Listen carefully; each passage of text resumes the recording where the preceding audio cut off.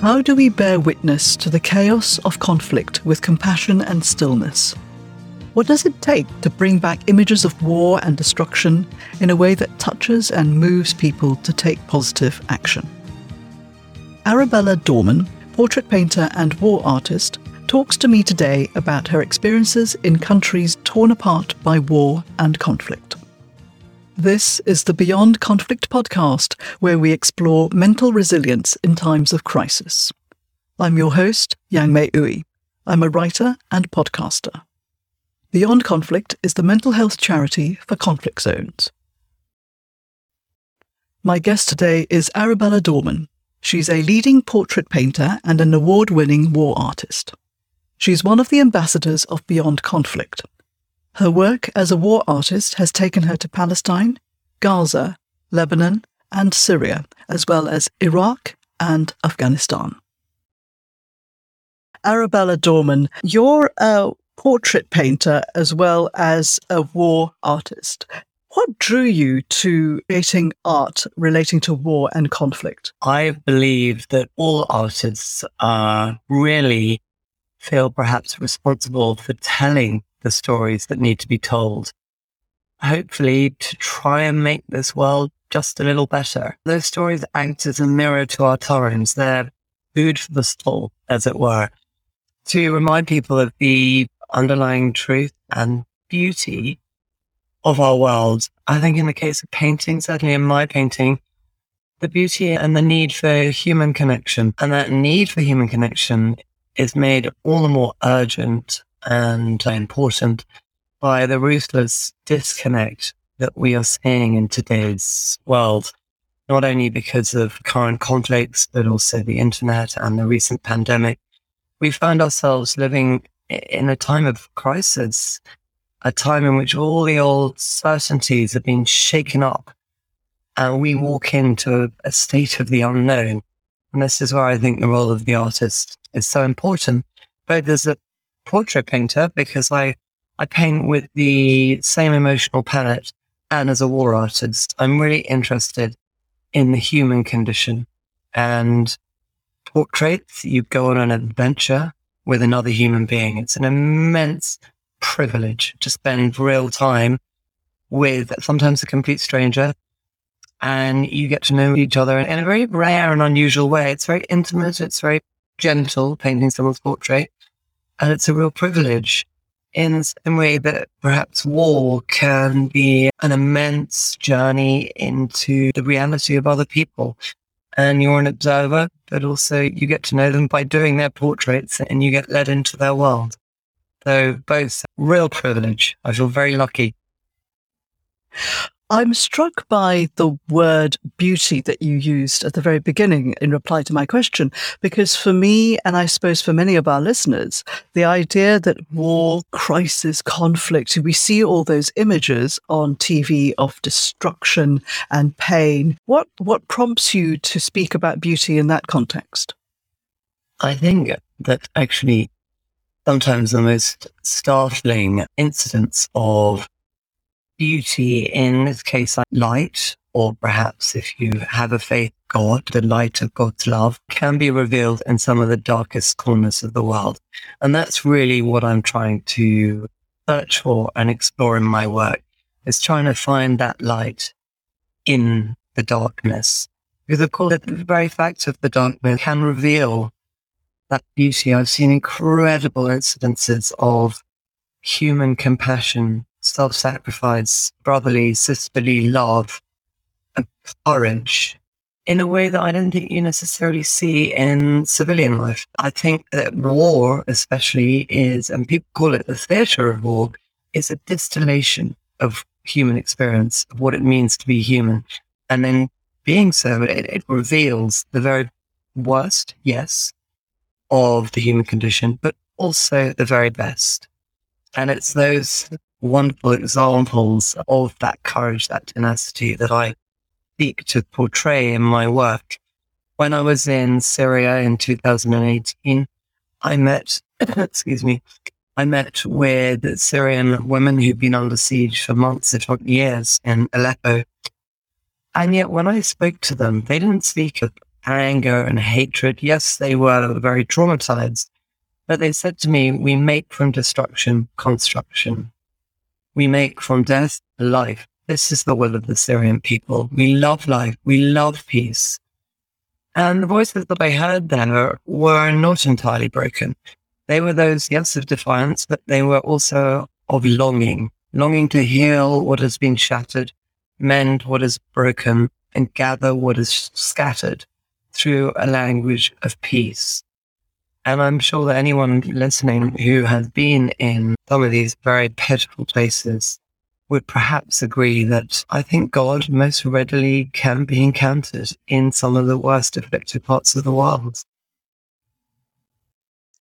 I'm thinking about how there seems to be so much anger and outrage and indignance. And you mentioned the modern world, Twitter, the internet. It's very easy to just get ourselves all riled up and to be angry with people who have different views from us, who are different from us. But what you've just spoken about, what the Syrian women spoke to you about, it actually reminds us that underneath all that is a glowing, beautiful human spirit. And that what I'm understanding that you're trying to achieve is to bring that out, that perhaps in a way a photograph may not be able to.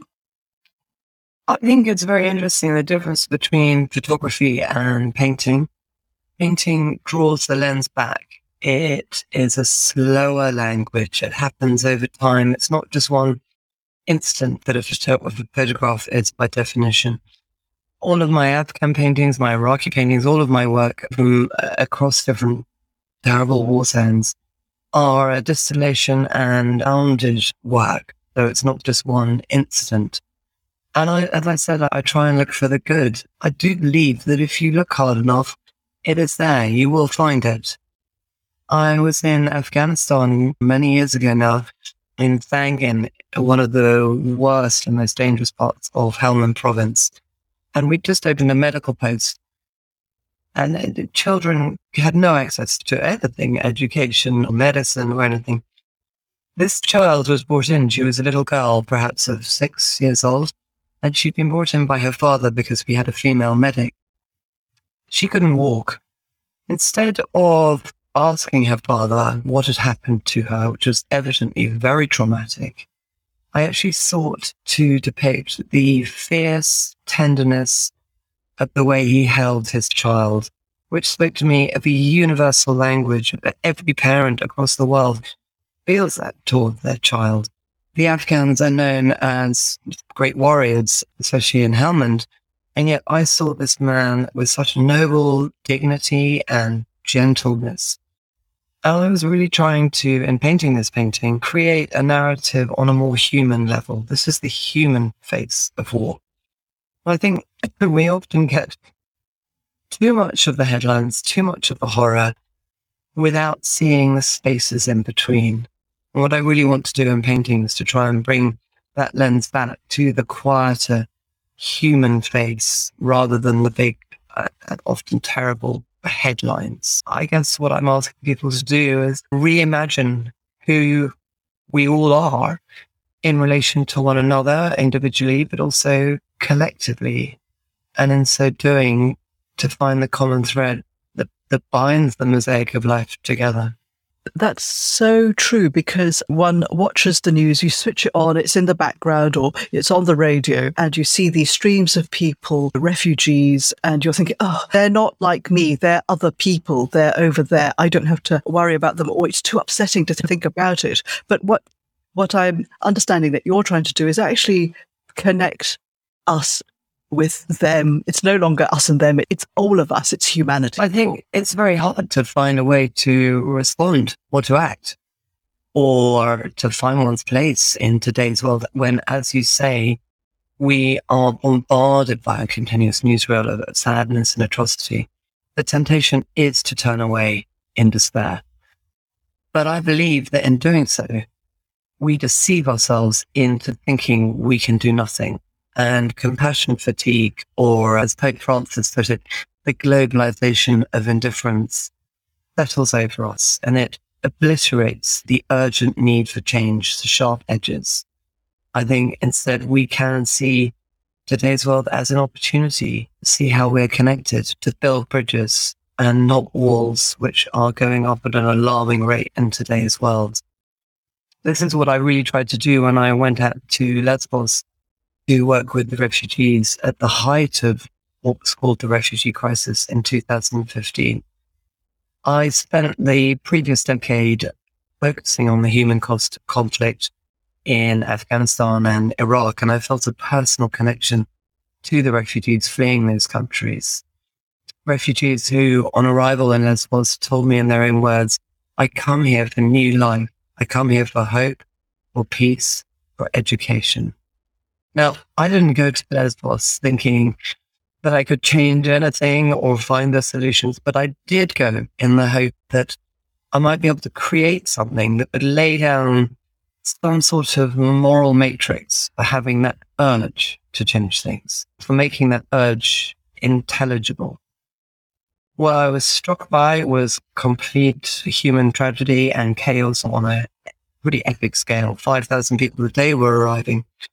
And I felt that a painting, which, as I said, happens slowly over time, was an inadequate way of immediate response to this urgent situation. So I resolved to do something a lot more visceral that would ambush people about what was going on in this world. And I got a boat that 62 refugees were rescued from. It was sinking. They all would have drowned had the Coast Guard not come to their aid. And I brought this boat back to London and I hung it over Christmas in 2015 above the nave of the Church of St. James's in Piccadilly. I hung it with 3 life jackets falling. The boat itself was upside down, plunging, as it were, towards the bow, at the bow towards the altar. And there were 3 life jackets hanging out of it.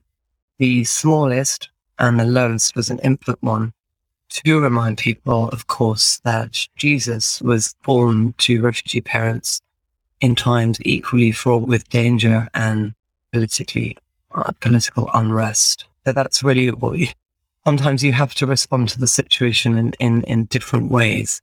But I was really trying to reach out to people during their time of Christmas and coming together to remind them that not everyone could gather as families. There were families that were completely dislocated and many thousands had died at sea.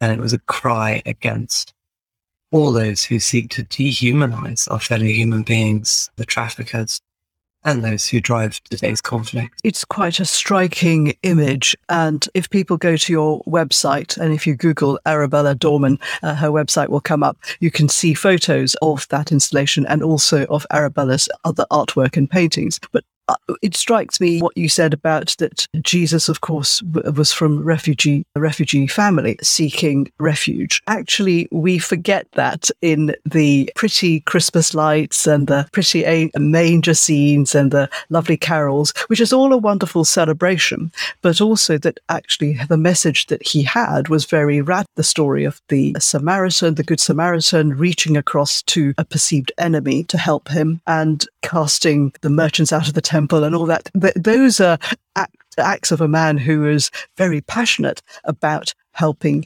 humanity rather than just pretty singing carols. It was biblical. What I saw in the refugee crisis, and actually often in Afghanistan because of the landscape, and it's very unspoiled, or some people would call it the levels of poverty are terrible. There are biblical elements. One thing I saw in Lesbos was a mother and a 2-year-old son who'd just been rescued. They'd literally been taken off a Coast Guard boat. And they sat there with this madness going on around. People were praying, they were crying, they were shouting, they were screaming. It was complete chaos. It was very traumatic. And when you think about the trauma that children go through on that level, it comes straight back to the work that we're all trying to do with Beyond Conflict. But what I saw was this lady sitting so still, so dignified, holding her only child. And I sketched her thinking what I was drawing was biblical. I felt that I was witnessing the Holy Family's flight to Egypt played out every single day it was humanity laid bare, a little like the picture that we'll all remember of little Alan Kurdi washed up on the beaches that really galvanized the world.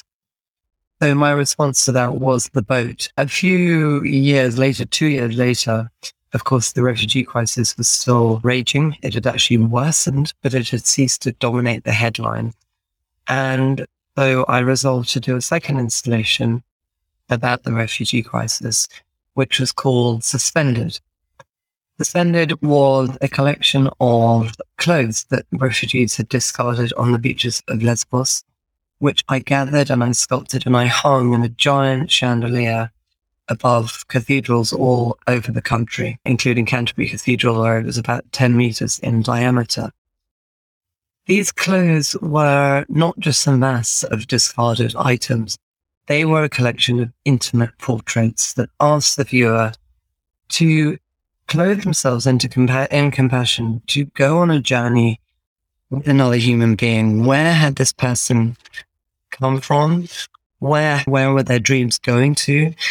And to imagine, I think it's about asking the viewer or the audience to go with them on a journey of imagination.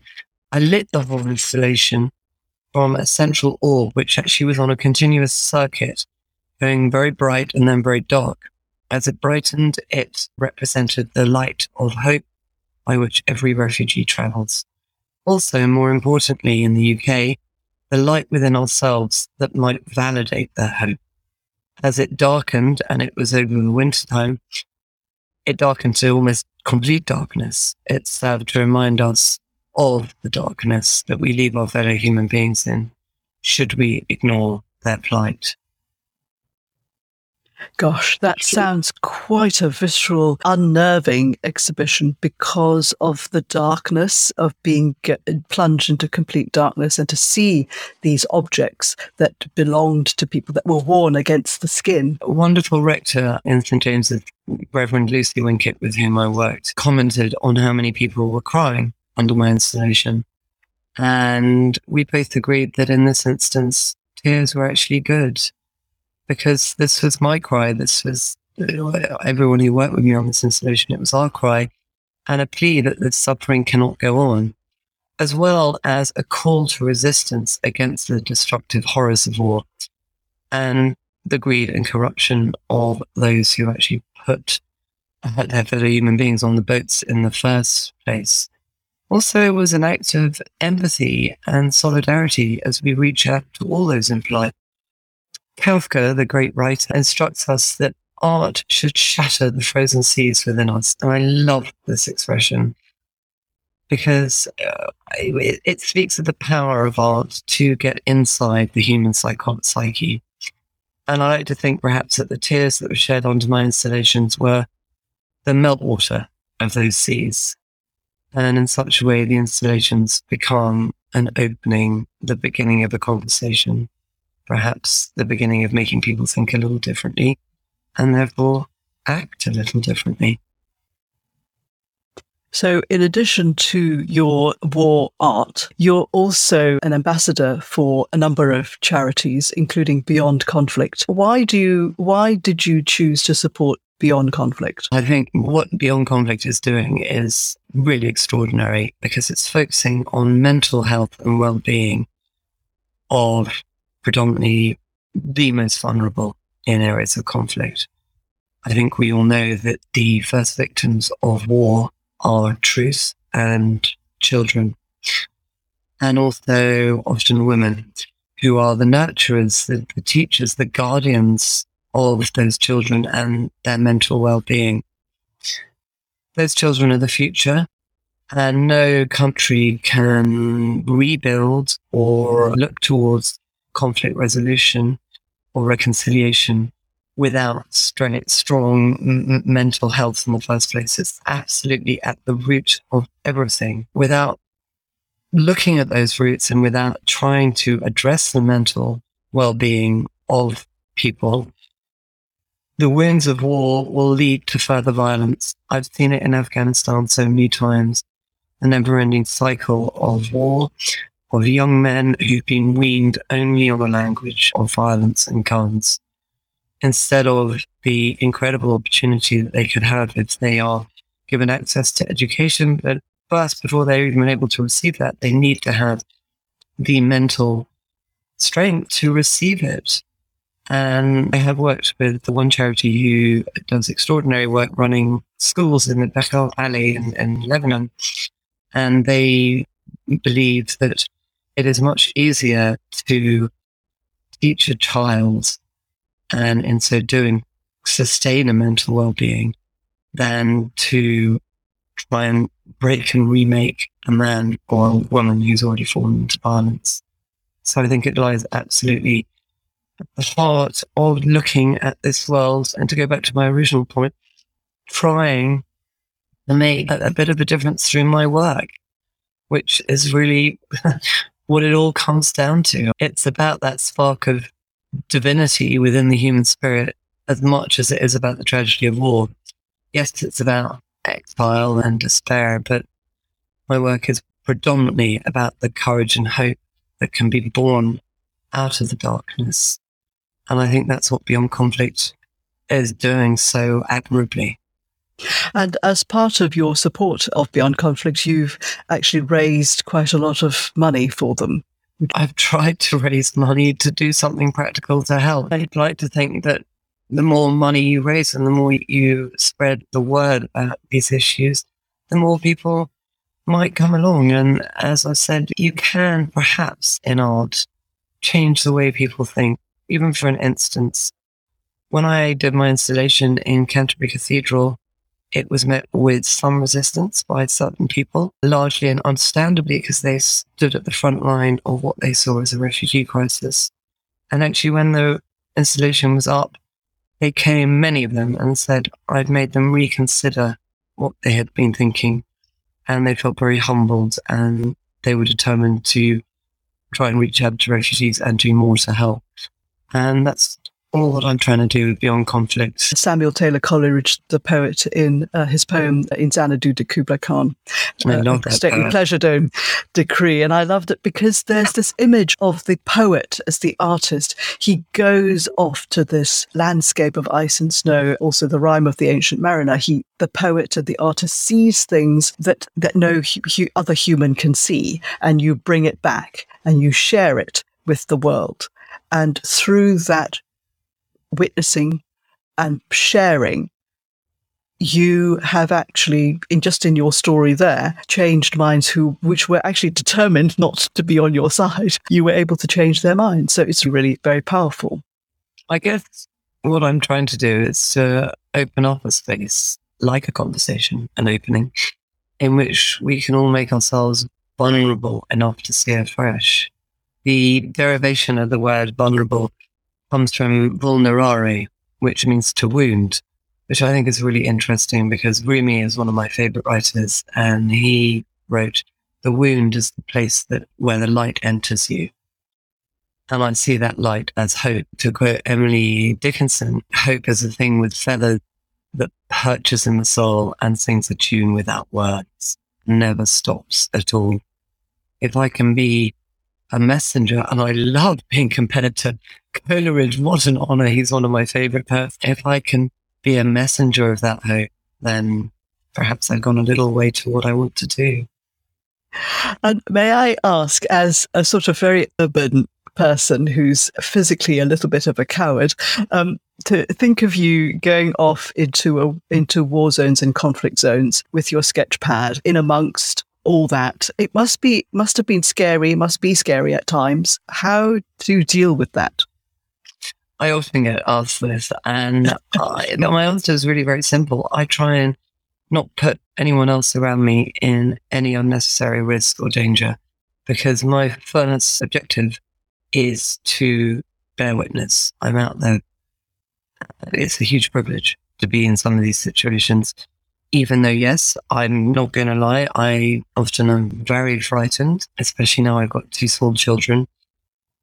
They permanently are in my head, and I'm thinking, gosh, what am I doing? I'm risking a lot here. But then so is everyone around you.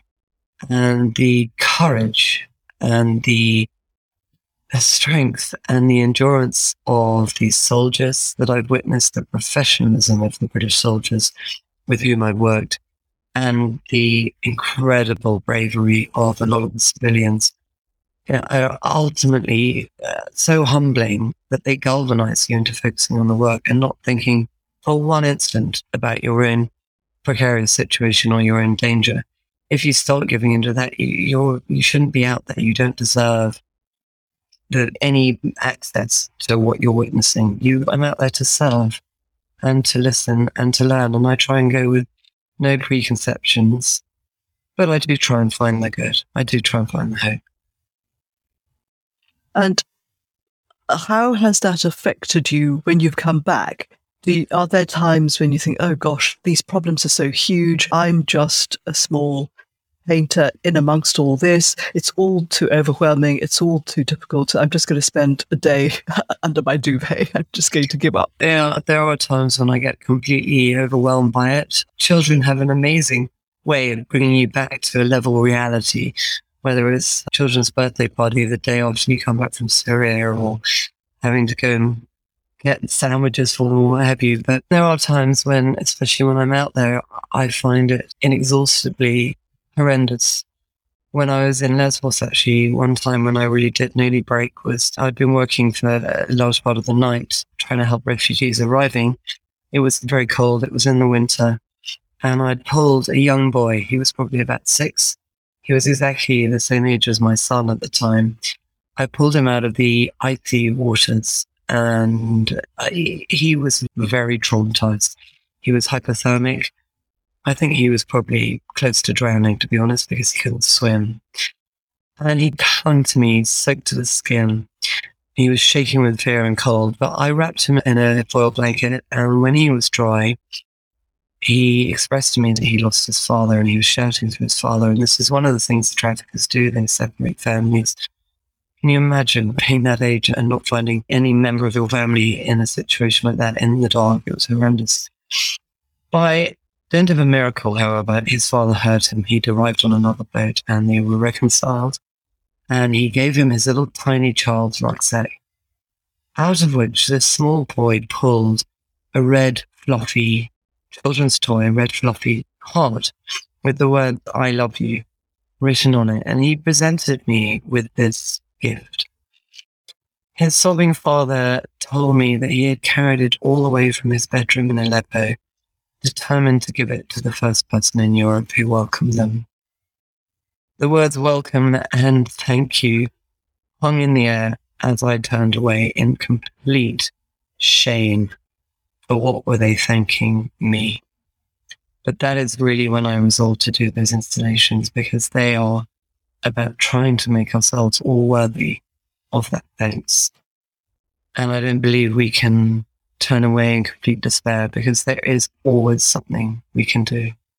I'm just thinking, and that image, it is so moving, which has come across in your installation Flight, which is the upturned boat.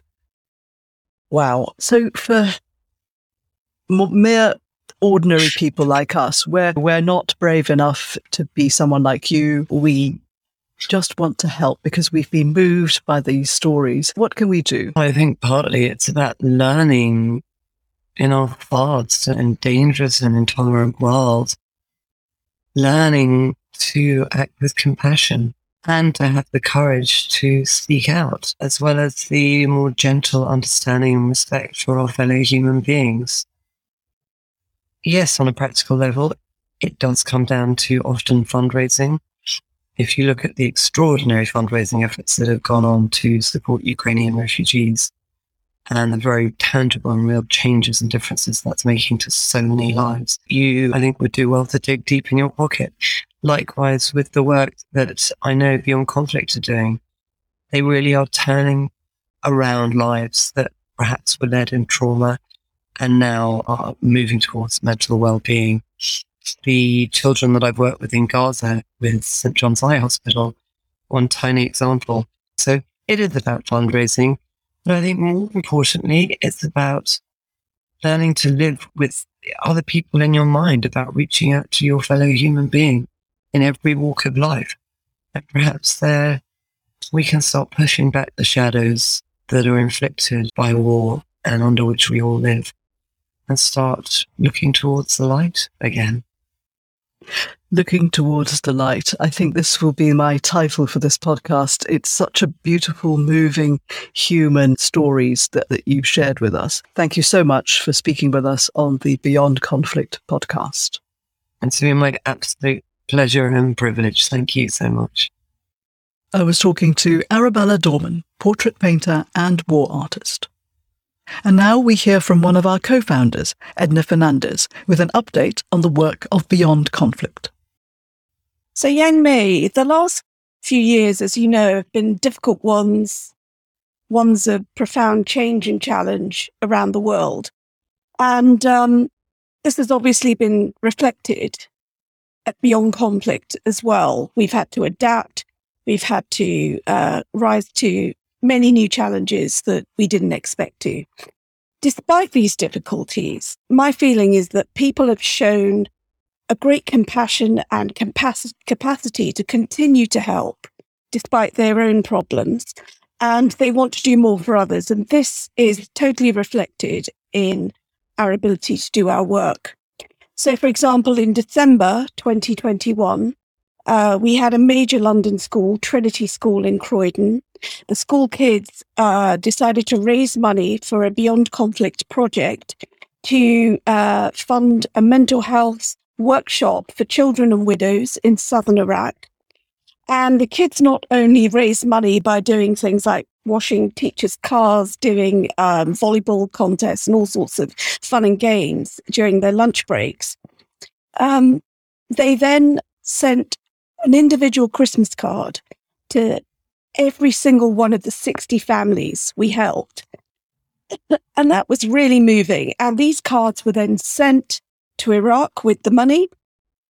And some of those kids in Iraq then sent messages back to the school in London. So that's one example of people's continued giving. Then in early 2022, we funded a scoping mission, which was done by our Bangladeshi partners, Global Development Corporation. They're based in Bangladesh, and they went into the Rohingya refugee camp, the first since the lockdown had ended globally. And they did some refresher training with the NGO frontline workers that we had trained last year. And they got more feedback. They were told that a lot of changes had happened in those workers' lives as a result of our training, positive effect. And then they had a series of meetings inside the camp with a number of other NGO heads and put together a consortium to roll out phase 2 of our project there. So that would comprise of more training of frontline workers, an extension of our referral pathway, an extension of our telephone hotline, which in some cases can help avert a real mental health crisis for people in the camp. And in addition, we are going to start a new refugee community-based workshop, which will assist mothers and newborn babies who've been born in the camp. So we need about 20 to 30,000 to get that started. So this is something that we are going to be focusing on as the year goes on and into next year.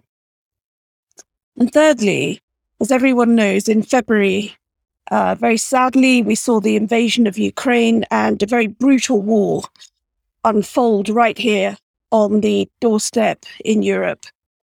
And that had a great effect on people, and they wanted to do something. We were like many charities. We felt this was something that we had to respond to. While not diminishing our other projects as well, we decided we had to do something. So we started a campaign to raise money for Ukrainian refugees. We donated 4,000 to 3 frontline NGOs operating in Poland, helping those millions of refugees who were being displaced as a result of the war. And then we've just raised another 5, which we're sending over to 2 frontline charities in Poland. this money, 9,000 in total, is going to be used to help those frontline workers deliver mental health support as well as general aid. It's going to help finance the refugee centres that are being set up across the region. And we hope we play our small part to help redress some of the terrible things that have happened in that war. And this is an ongoing project, obviously. I'd like to finish, Yang Mei, by saying that we couldn't have accomplished any of this without the kindness of our donors and also people like Arabella, our ambassadors, who help raise awareness about our work. And we are a very small charity, so we really rely on word of mouth, online and offline. So thank you to all those people who've helped us reach our targets. And with your continued help, we can continue these projects. So if you want to do more, if you listen to this and you've not heard of us before, please look at our website, which you can find on the podcast link. And also, please donate if you can, or volunteer to help. Thank you very much. Bye-bye. That was Edna Fernandez, one of the co-founders of Beyond Conflict. If you've enjoyed listening to this podcast, you may also like our other podcast episodes. Previous guests have included humanitarian Terry Waite and BBC Two Pause for Thought presenter Ed Newell. Go to the Beyond Conflict website, beyond-conflict.co.uk, and click through to Media, then select Our Podcasts. I hope that you've been inspired or intrigued by what you've heard today about the work of Beyond Conflict. To find out more or how you can help, please go to beyond-conflict.co.uk and check out the Take Action link. You can follow Beyond Conflict on Twitter and Facebook, where we are at Beyond Conflict 1, that's the numeral 1, at Beyond Conflict 1. On Instagram, we are at Beyond Conflict Charity. You can contact me, Yang Mei Ooi, about this podcast at podcast@beyond-conflict.co.uk. You can also contact our co-founder, Edna Fernandez, direct about volunteering or taking action in some way to help those affected by mental health issues in conflict zones. Please email Edna at beyond-conflict.co.uk. This has been the Beyond Conflict podcast. Thank you for listening and see you next time.